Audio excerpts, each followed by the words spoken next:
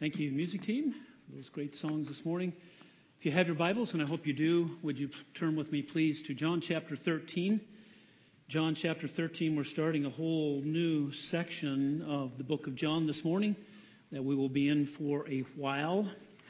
It's about a little over a year ago that we started John, and we're not quite ready to land this plane, even though we are in John chapter 13, which is the last day he spent on this earth. So, John chapter 13. Before we read it and stand doing so, I invite you to pray with me. And so let us turn to God and pray together.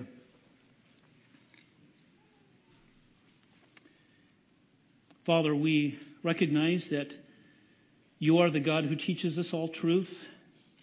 We seek to walk in that truth, for your loving kindness toward us is great.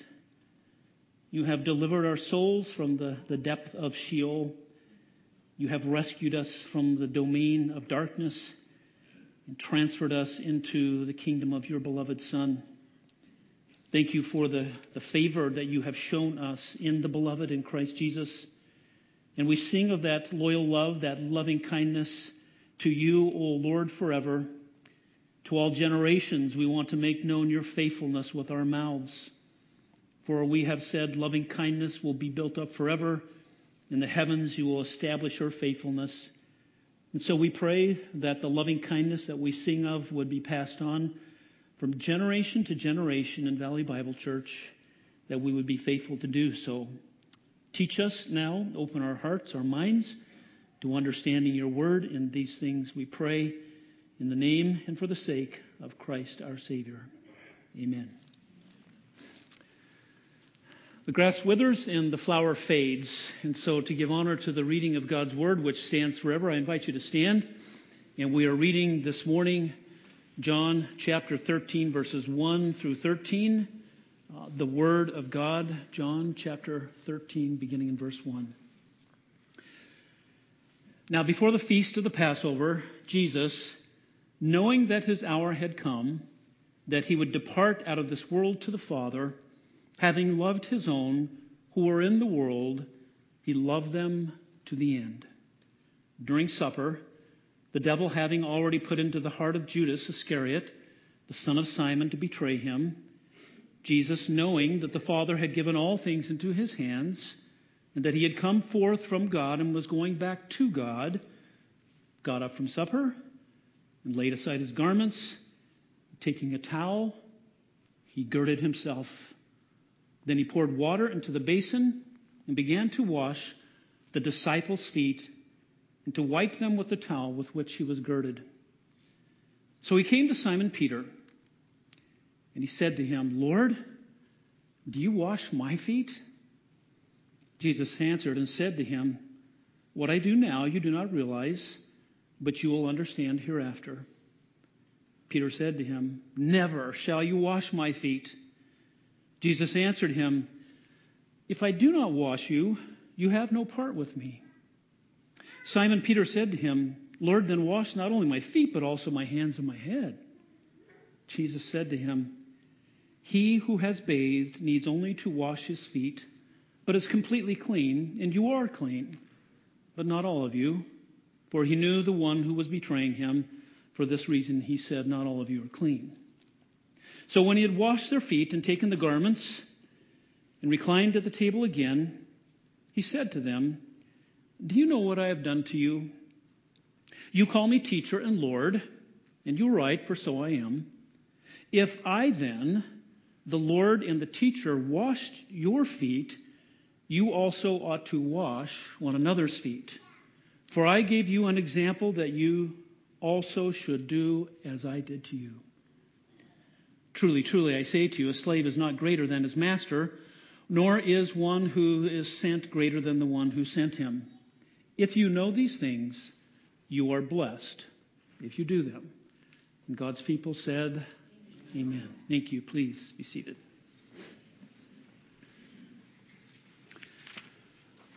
We begin this morning what is called the Upper Room Discourse.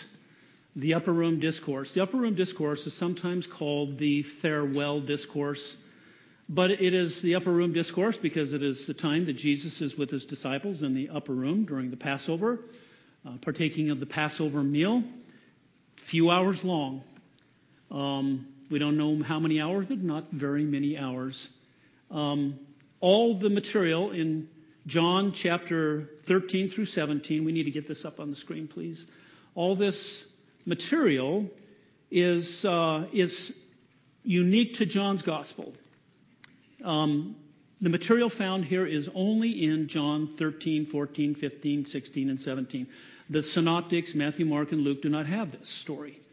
This only occurs in John's Gospels in these 5 chapters.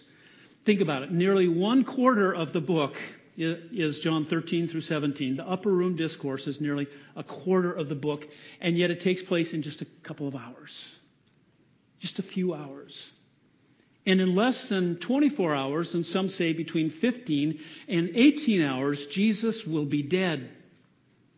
So this is remarkable. We enter into this unique time that is an intimate time of Jesus with his disciples. It's warm and it's cozy. They're relaxing. They're laying down at the table. They're eating this wonderful Passover meal, and he's talking to them as brothers and friends, those whom he loves.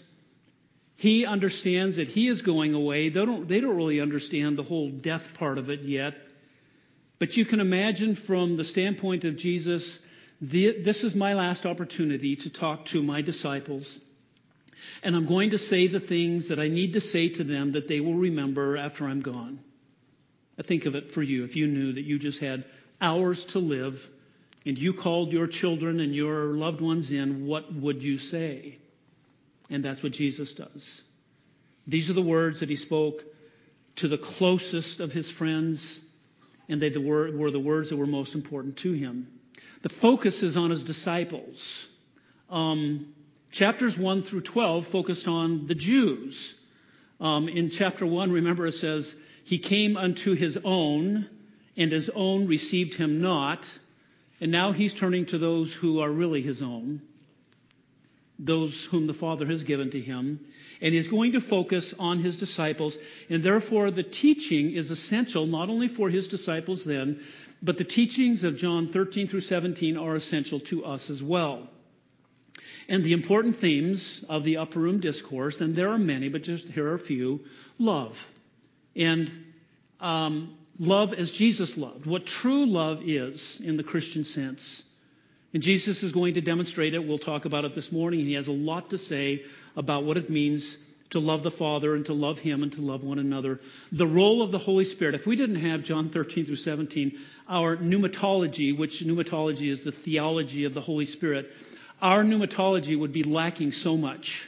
In fact, the very reason that we have these scriptures given to us, Jesus is going to tell us in 14, 15, and 16 that the Holy Spirit brought to mind all of these things for the apostles so that they would record these things for us. So the role of the Holy Spirit in salvation and in the Scriptures is so very, very important. Obedience to Jesus' commands. Over and over again, he's going to talk about obedience. Obedience of love. Obedience as the Father, as he obeyed the Father. And we'll see this over and over again.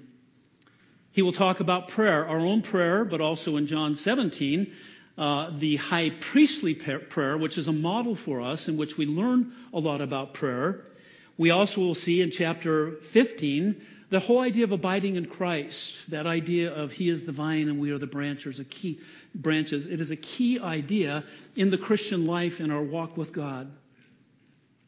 And then the unity of believers with one another and with God. And he's going to talk about this. Make them one as we are one, because we are one with one another and we are one with him and he is one with the Father. So my first application of the introduction is this. Read John 13 through 17 this week in one sitting. Five chapters, but read it and, take some notes, maybe underline. But note the themes, note the repetitions, and note the things that you see, because it is what happens in 13 through 17. It's just the last time that he has with his disciples. It doesn't happen over a period of days.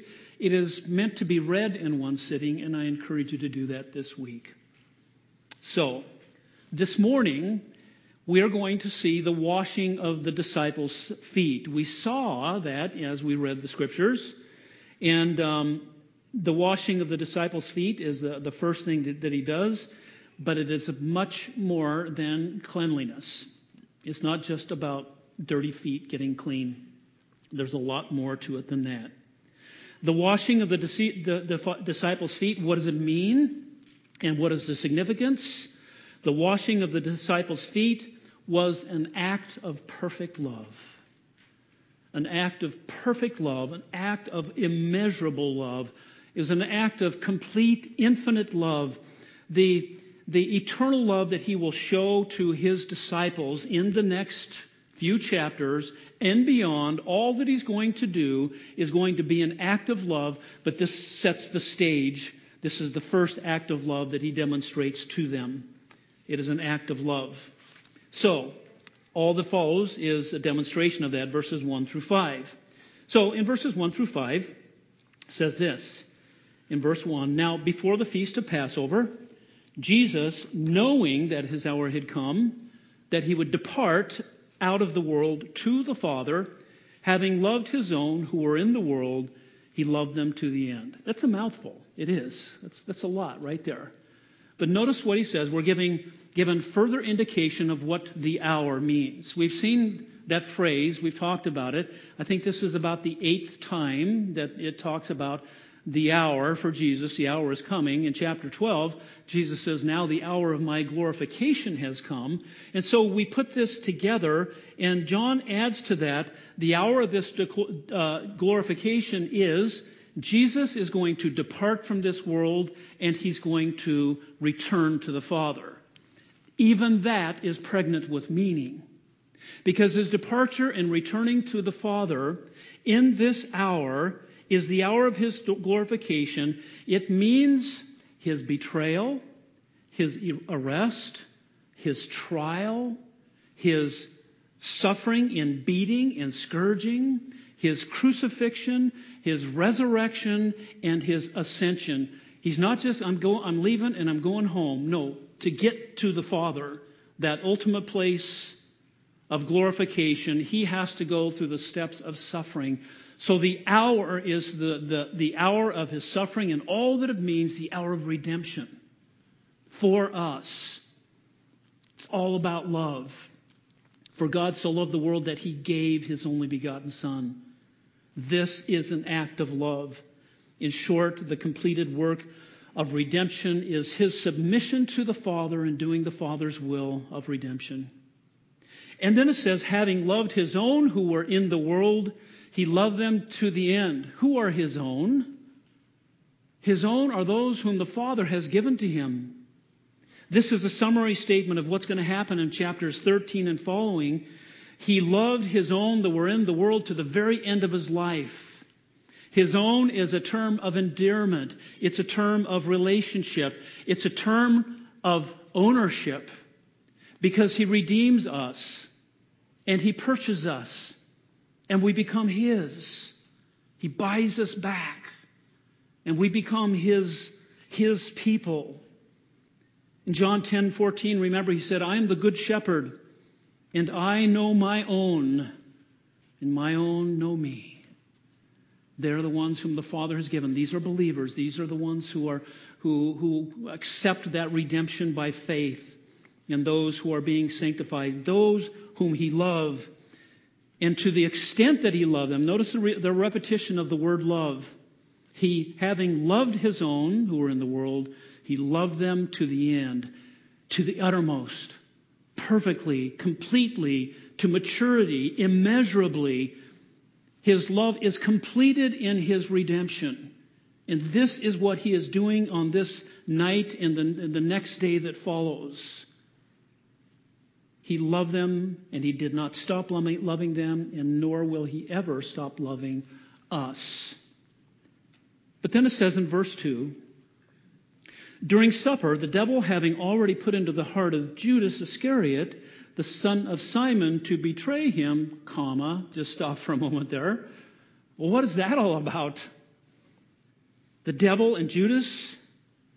Or what are we to make of this? Is the Judas, the devil made him do it? Did he not have a part in this? You know, the old, was it Flip Wilson? The devil made me do it anyway. Some of you are way too young for that.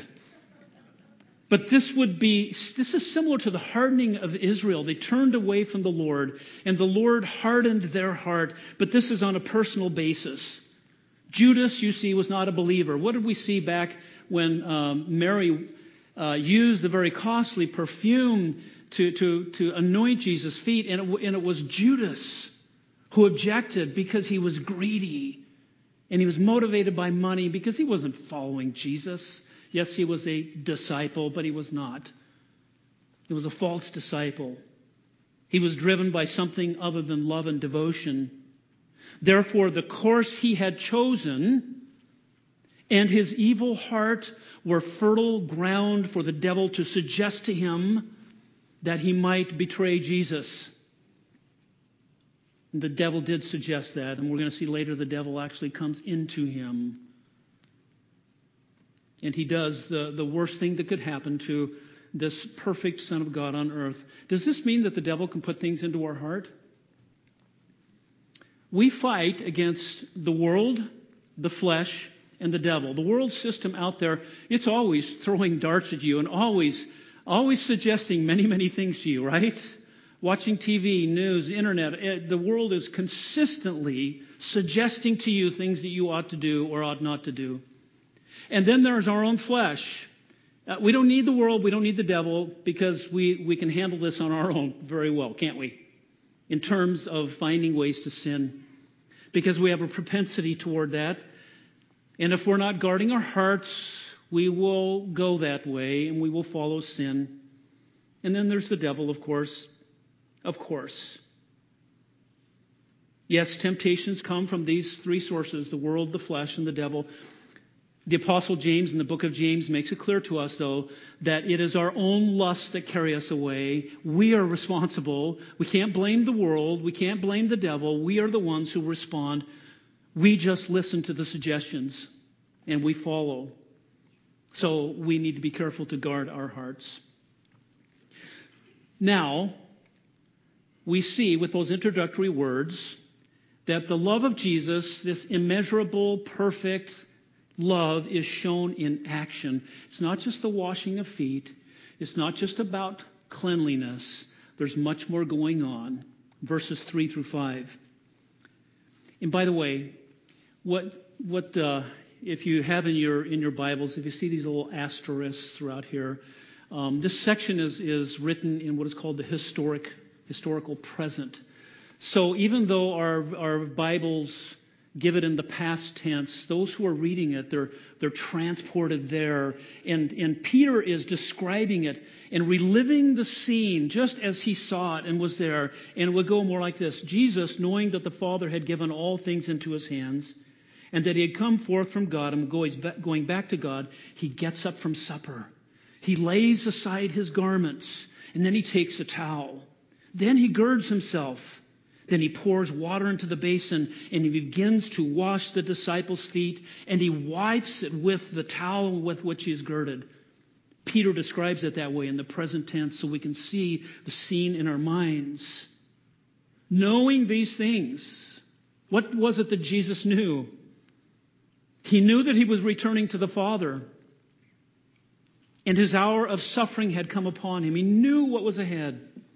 He knew that satanic opposition was working through the betrayal of one of his disciples. And he knew that the Father was working out his will perfectly. Because he said he knew that he had come forth from God and was going back to God. And God had given all things into his hands. He knew who he was. He never lost sight of it.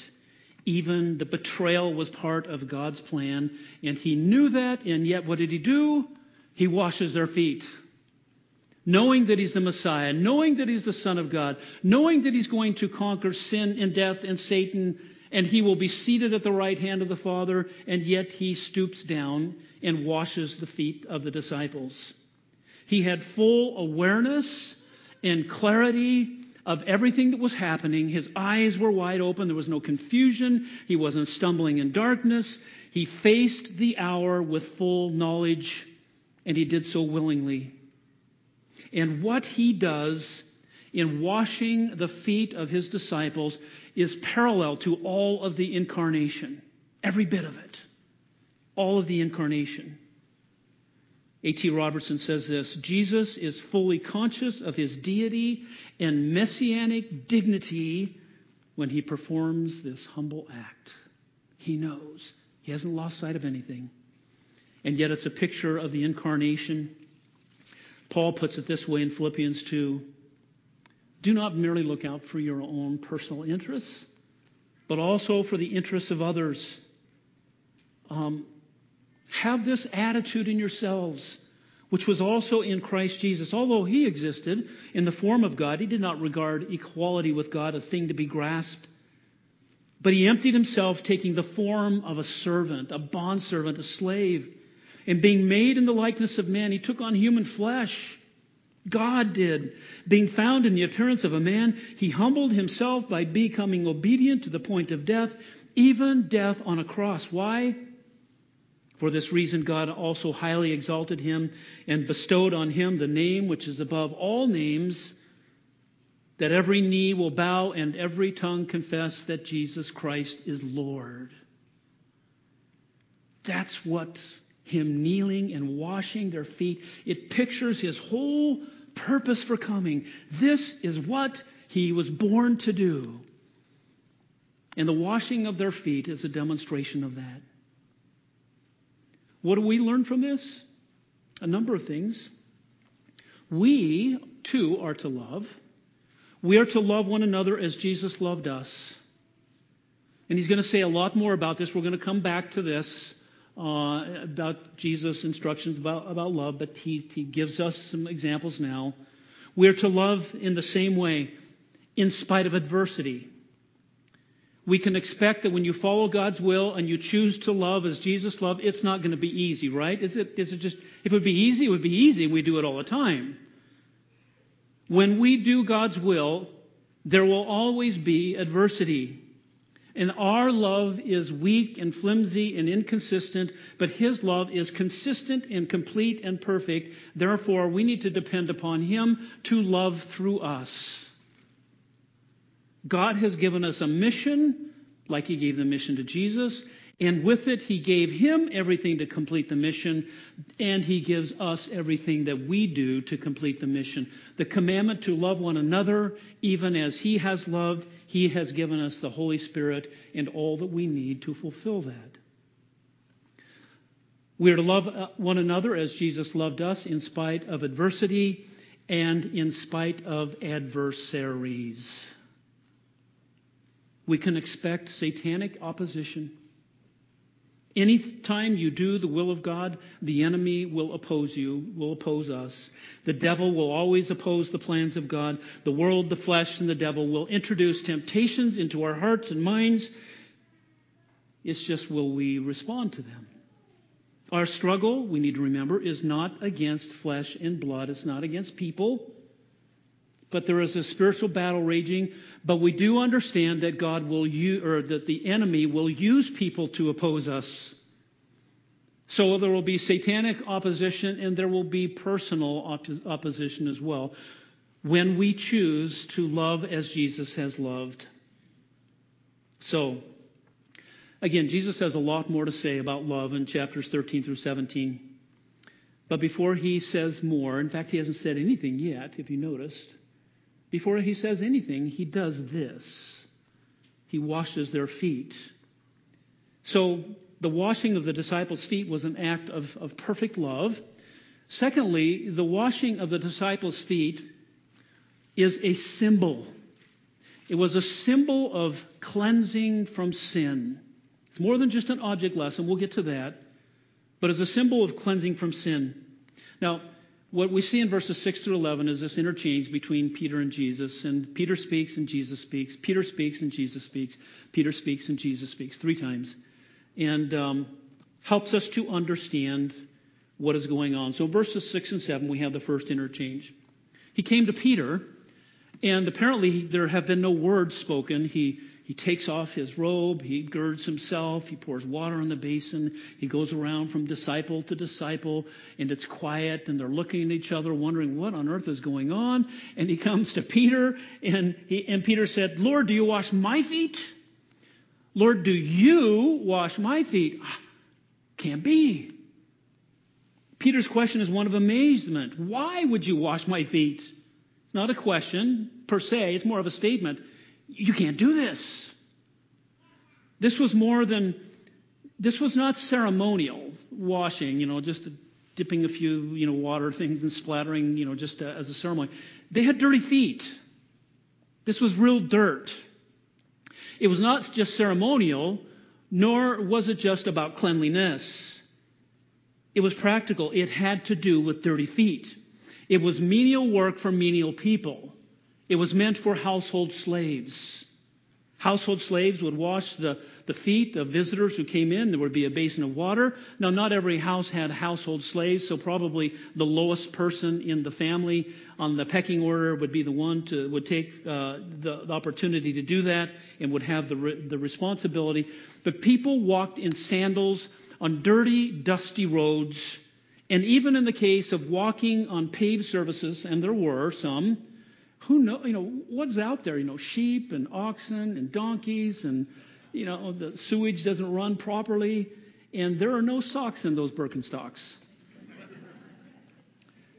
Therefore, their feet would have been the easiest soiled part of their body.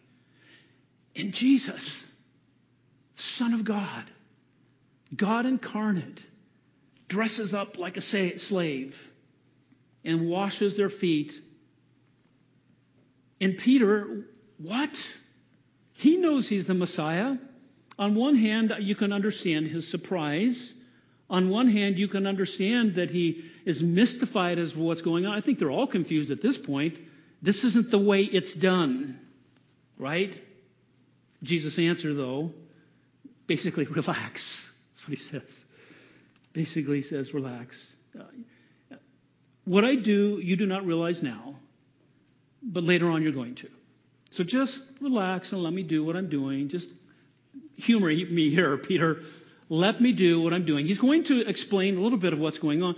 But in all of the teaching of Jesus, it isn't until after his crucifixion, resurrection, and the day of Pentecost, and the Holy Spirit coming, that the light goes on for these people, and they look back on these instances, and they really understand what he was saying and what he was doing. Peter, just hold your horses. And his answer is one, it describes that the disciples' experience was one that was going to be repeated over and over again in this book. In chapters 13 through 17, they're going to say, Peter doesn't understand. Thomas is going to say, what? Where are you going? And Philip is going to say, what? We don't understand what you're saying. And it's going to be repeated. When you read 13 through 17, you'll see these times. But he is going to eventually let them know what he's talking about. The full meaning of his teachings would become known after the resurrection. Right now, he says, Peter, hold your horses. One day you'll understand. Peter was quick to speak and slow to understand, right? What does James say? Be quick to hear and slow to speak. And he should have just kept his mouth shut. And he takes one foot out and puts the other foot in, trying to wash them himself. I'm not sure what he's doing with those feet, but anyway, he doesn't really understand. We are admonished to be slow to understand, quick to speak, quick to hear rather, and slow to speak. So Peter says then, verse 8. Verse 8 is the second exchange. Never, he doubles down. Never, not ever. It's a very strong statement. Never, not ever shall you wash my feet. Jesus answered him, if I do not wash you, you have no part with me. Now, it's changing from an act of cleanliness. We're starting to see, and Jesus is saying by his words, this is symbolic, Peter. Bear with me here. But Peter says, I won't have it. It's just not right. I won't allow you to demean yourself. You're too important. You're too high. You are the exalted one. His understanding of Jesus as the Messiah, he's got that. But his expectations of what the Messiah will be and what the Messiah will do are wrong.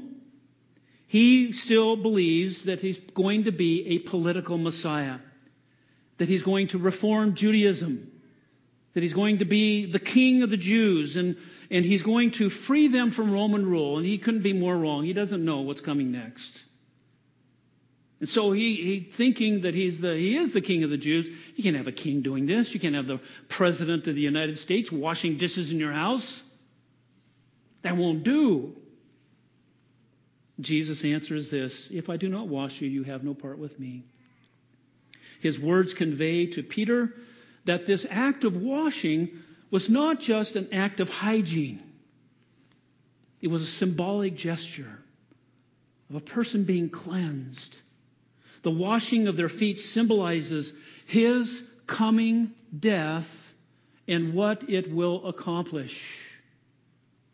It unites us to him. We are his. He is ours. We participate in all the blessings of heaven. When we are washed, we are part of him and he is part of us. Blessed be the God and Father of our Lord Jesus Christ, who has blessed us with every spiritual blessing in the heavenly places in Christ, just as he chose us in him before the foundation of the world, that we would be holy and blameless before him.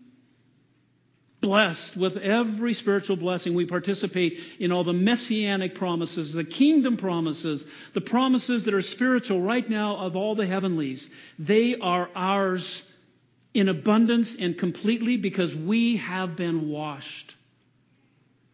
This only happens through the cleansing that comes to us in Jesus. Peter just does not understand the role of the Messiah yet. He just doesn't get it. So in verses 10 and 11, you have the third statement by Peter. Simon Peter said to him, Lord, then wash not only my feet, but also my hands and my head. I think I get what you're saying here. No, you don't. Yeah, I think what I do. No, you don't. Peter wants to make sure that it's sufficient, that he's going to get enough. He doesn't want to miss out on any of those messianic blessings. Wash my hands and my feet. Please wash me sufficiently because I want to be part of what you're talking about. On one level, you have to understand he's willing to do what Jesus says. On the other level, he just doesn't understand. Spiritual ignorance begets ignorance, doesn't it? Spiritual error begets more error. And what Peter does at this point, he goes from one extreme to the other. Don't touch my feet. Wash my hands and my feet and my head. One extreme to the other. You just can't please this guy. Spiritual ignorance begets more. But Jesus said to him, here's the explanation. He who has bathed needs only to wash his feet, but is completely clean. He's using the illustration. If you guys came to the feast, you came to Passover, you took a bath before you came, you walked along the streets, your feet got dirty, you only need to wash your feet, you're already clean. Meaning, in a spiritual sense, his cleansing is sufficient. You don't need any more. There isn't any more to get. His is enough. He who has bathed needs only wash his feet, but is completely clean. And then he says, and you are clean. The word you there is a plural pronoun. He said you to the disciples. You are clean, but not all of you. There is one who is not. Verse 11, for he knew the one who was betraying him. For this reason he said, not all of you are clean. So at this point in the ministry of Jesus, the disciples are already clean. They're saved. Okay? Yeah, he's going to die for sins, and those who come after will believe in that. But there were believers that were already cleansed of their sin by virtue of the coming sacrifice, and they were cleansed. But his coming work of redemption is a picture, his washing of the feet is a picture of that work of redemption, so that we would have cleansing as well. And so he includes Judas here, even though he knows he's not clean. Isn't that interesting? He knows Judas is not clean, and he washes his feet anyway. Anyway, Jesus says it's not necessary for me to wash anymore because you are clean. Peter has missed the symbolism, and he is misunderstanding what Jesus has been doing all along down there on his knees. He's already clean. He's already washed. So are the other disciples, and so are you if you are a believer in Christ. His work of cleansing and fellowship excludes those who reject him. In this case, it's Judas. Now, what do we learn from this? The work of redemption both cleanses us from sin and unites us with Christ. Cannot have one without the other. Unless Jesus takes away your sin, you have no part in him. You have no blessings. You have no future. You have no home. You have nothing but this world and all the world has to offer and all that comes after it, which is the grave and judgment. In 1 Corinthians 6, after Paul listing this long, dirty laundry list of sins, he says, "And such were some of you, but you were washed, but you were sanctified, but you were justified in the name of the Lord Jesus Christ and in the Spirit of our God." Titus 3:5. He saved us, not on the basis of deeds which we have done in righteousness, but by his mercy, by the washing of regeneration and renewing by the Holy Spirit. That's how our cleansing comes about. And his washing the feet of his disciples symbolizes that coming washing that we partook of by faith. The work of Messiah is redemption. And it is accomplished by the humble service of Christ, his incarnation, becoming a man, his death, his resurrection, all of that symbolized in the washing of his disciples' feet. It foreshadows the cross. And it is our only hope for our own fellowship and cleansing. I've been reading in tandem right now Leviticus and Hebrews. Two great books to read at the same time, because Leviticus talks about all the washings and the sacrifices over and over and over again. You shall be holy, for I am holy. You got to do it this way. You can't do it this way. You got to do it this way. And then Hebrews comes along and says, that didn't accomplish anything. But show you that you needed him. Because once for all, the priests, they had to make a sacrifice for their own sin before they could even make a sacrifice for the sins of others. But Jesus, the perfect one, goes into the holy place and once for all cleanses us. That's what he's done. And our initial cleansing from sin is never repeated. It happens once. You don't have to go back and do it over and over again. But, second of all, though clean in Christ, we are still in need of daily cleansing from daily sin. Are we not? Yes, we are. Even though we are cleansed, we still do unclean things, right? I do. How about you? Everybody raise your hand. We all do, yes. We're cleansed, but we still do unclean things. Therefore, we are all in need of daily grace for daily cleansing from daily sin, because you sin and I sin, we all sin daily. We do. Daily. Just need to pay attention. That means we need to seek daily cleansing by daily saying, God, search me and know my heart. Try me and know my anxious thought, and see if there is any hurtful, imperfect, unclean way in me, and lead me in the everlasting way. I confess it as sin, and he forgives. We need that daily cleansing, and he gives it to us. We are sanctified. We've been cleansed. We are being sanctified. The blood of Christ continually cleanses us, 1 John 1 tells us. And one day we will be ultimately sanctified. We will be free of this flesh, and we will be completely made whole in Christ. We look forward to that day. So the washing of the disciples' feet was an act of perfect love. The washing of the disciples' feet was a symbol of cleansing from sin.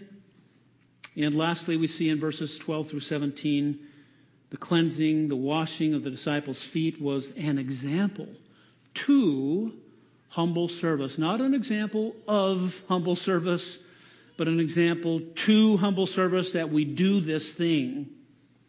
Jesus gives the meaning of what he's done. So when he had washed their feet, verse 12, taken his garments, reclined at the table again, he said to them, "Do you know what I've done to you?" So he's done washing. He puts his clothes back on, sits back down where he started, looks around, he says, "So, do you know what I just did?" So far, there hasn't been any dialogue other than with Peter. And this is a teaching moment. It's one thing to give an example, to say some things are better caught than taught. He does both here. Sometimes you have to do both and. One thing to give an example, it's another to explain that example, and he does not want them to misunderstand. And later on, they're going to understand even more, but he doesn't leave them to guess. He says in verses 13 through 15, "You call me teacher and Lord, and you're right, for I am. If I then, the Lord and the teacher, wash your feet, you also ought to wash one another's feet. You call me teacher, rabbi. He's the rabbi, they're the students. He's the leader, they're the disciples. A rabbi is the one who leads. They're not the teacher, he's the teacher.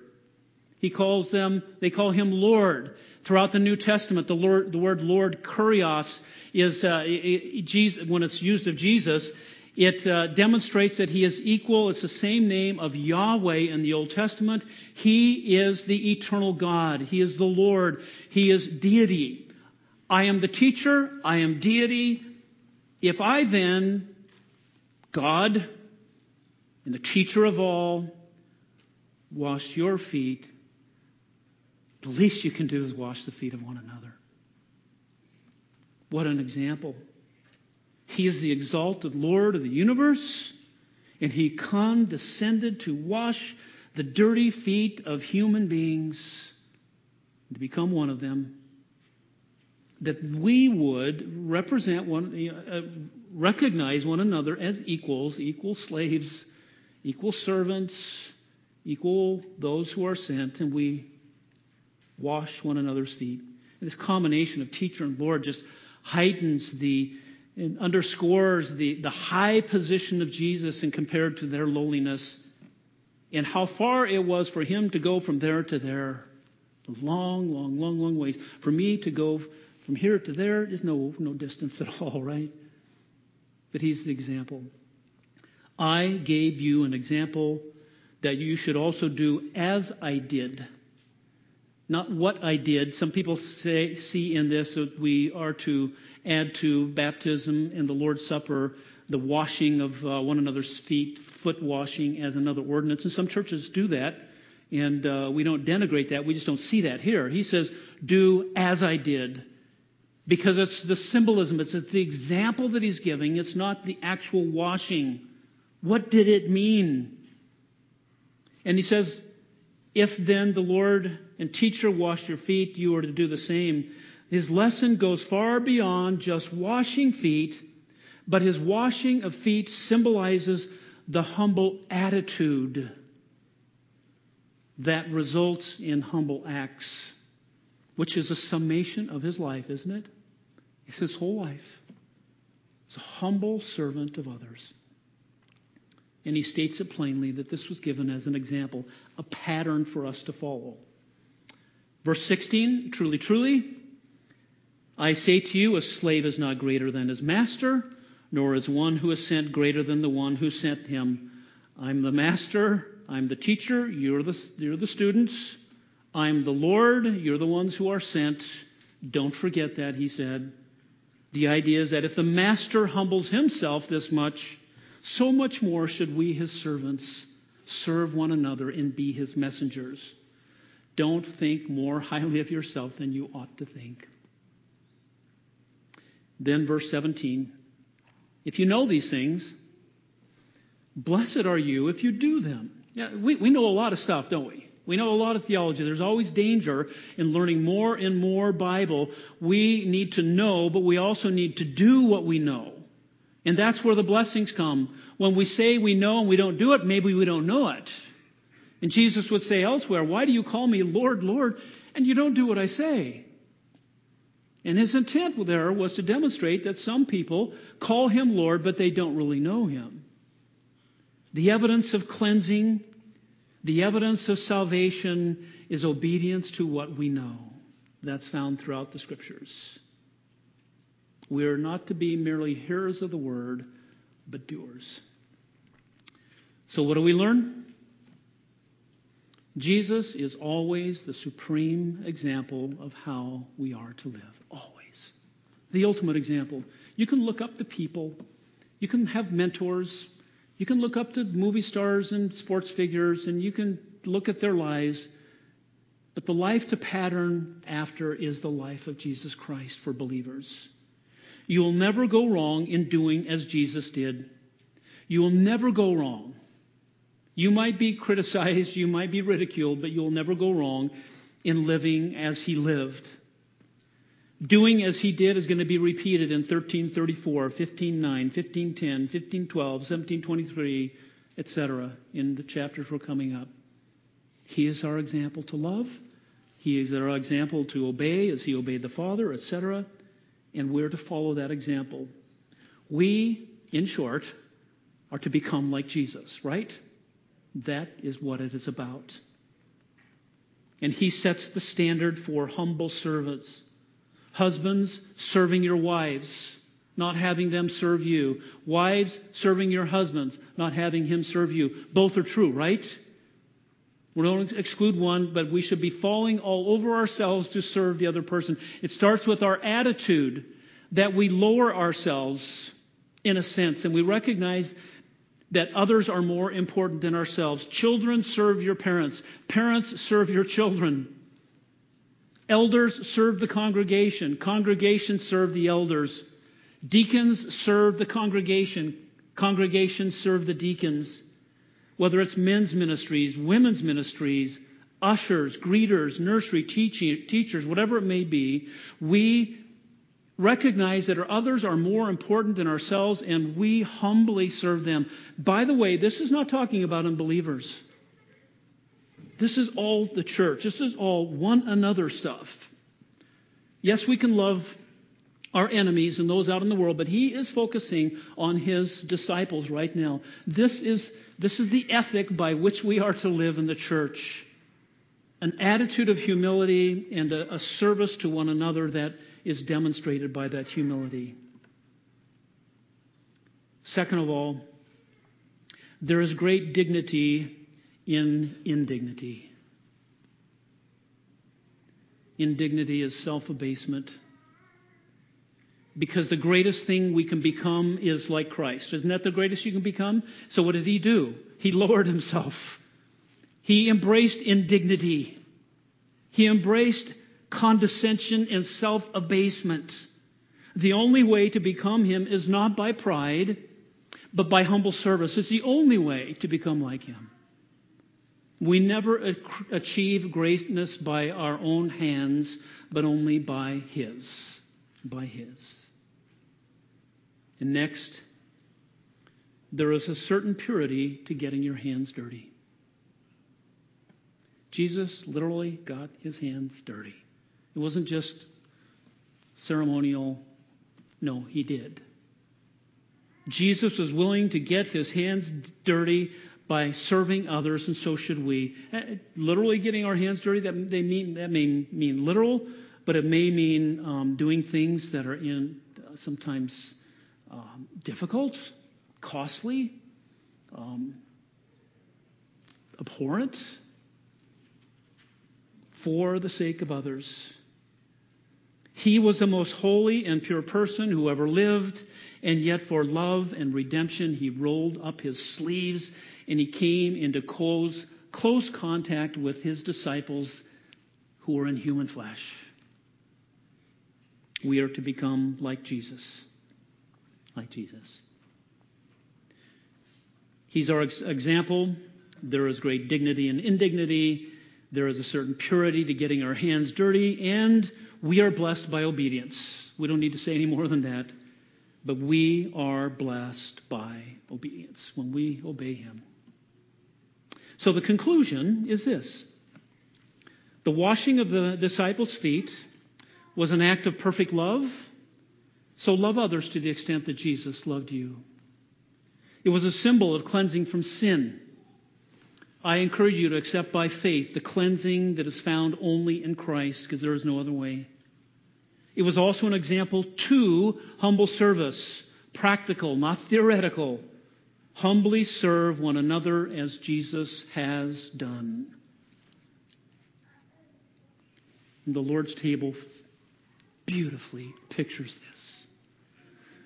I want you to take out your communion cups and prepare the bread and the cup. If you are a believer in Christ, we invite you to the table.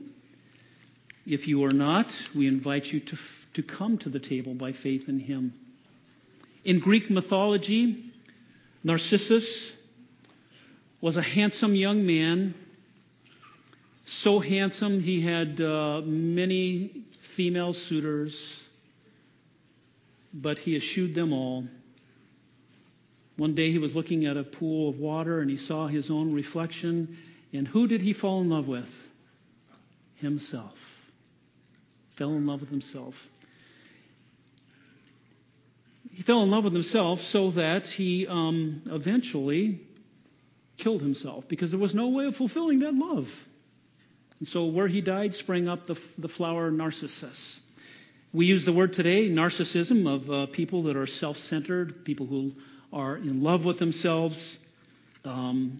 We have made it pathological. We have made it clinical. It is a diagnosis. No, it's not. It's sin. And it is the spirit of the age that we serve ourselves. The older I get, and I understand what the flesh is, every time I sin, it's about what? It's about me. It's about me serving myself. Jesus is the antithesis of Narcissus, who died for himself. Jesus died for us. Jesus died that you would be cleansed. Jesus died that you would become like him, selfless, humble, yet fulfilled in that love, not despairing. We thank you for this bread, O God, that demonstrates that Jesus condescended from heaven to become a man and took on human flesh that was abused and broken for us. We drink this cup for it represents the fact that he gave his very lifeblood in our place to cleanse us. He loved us completely. He cleansed us. And all of this is an example of his service to us. We take this morning, remembering and seeking anew to become like him. And Jesus said, do this in remembrance of me.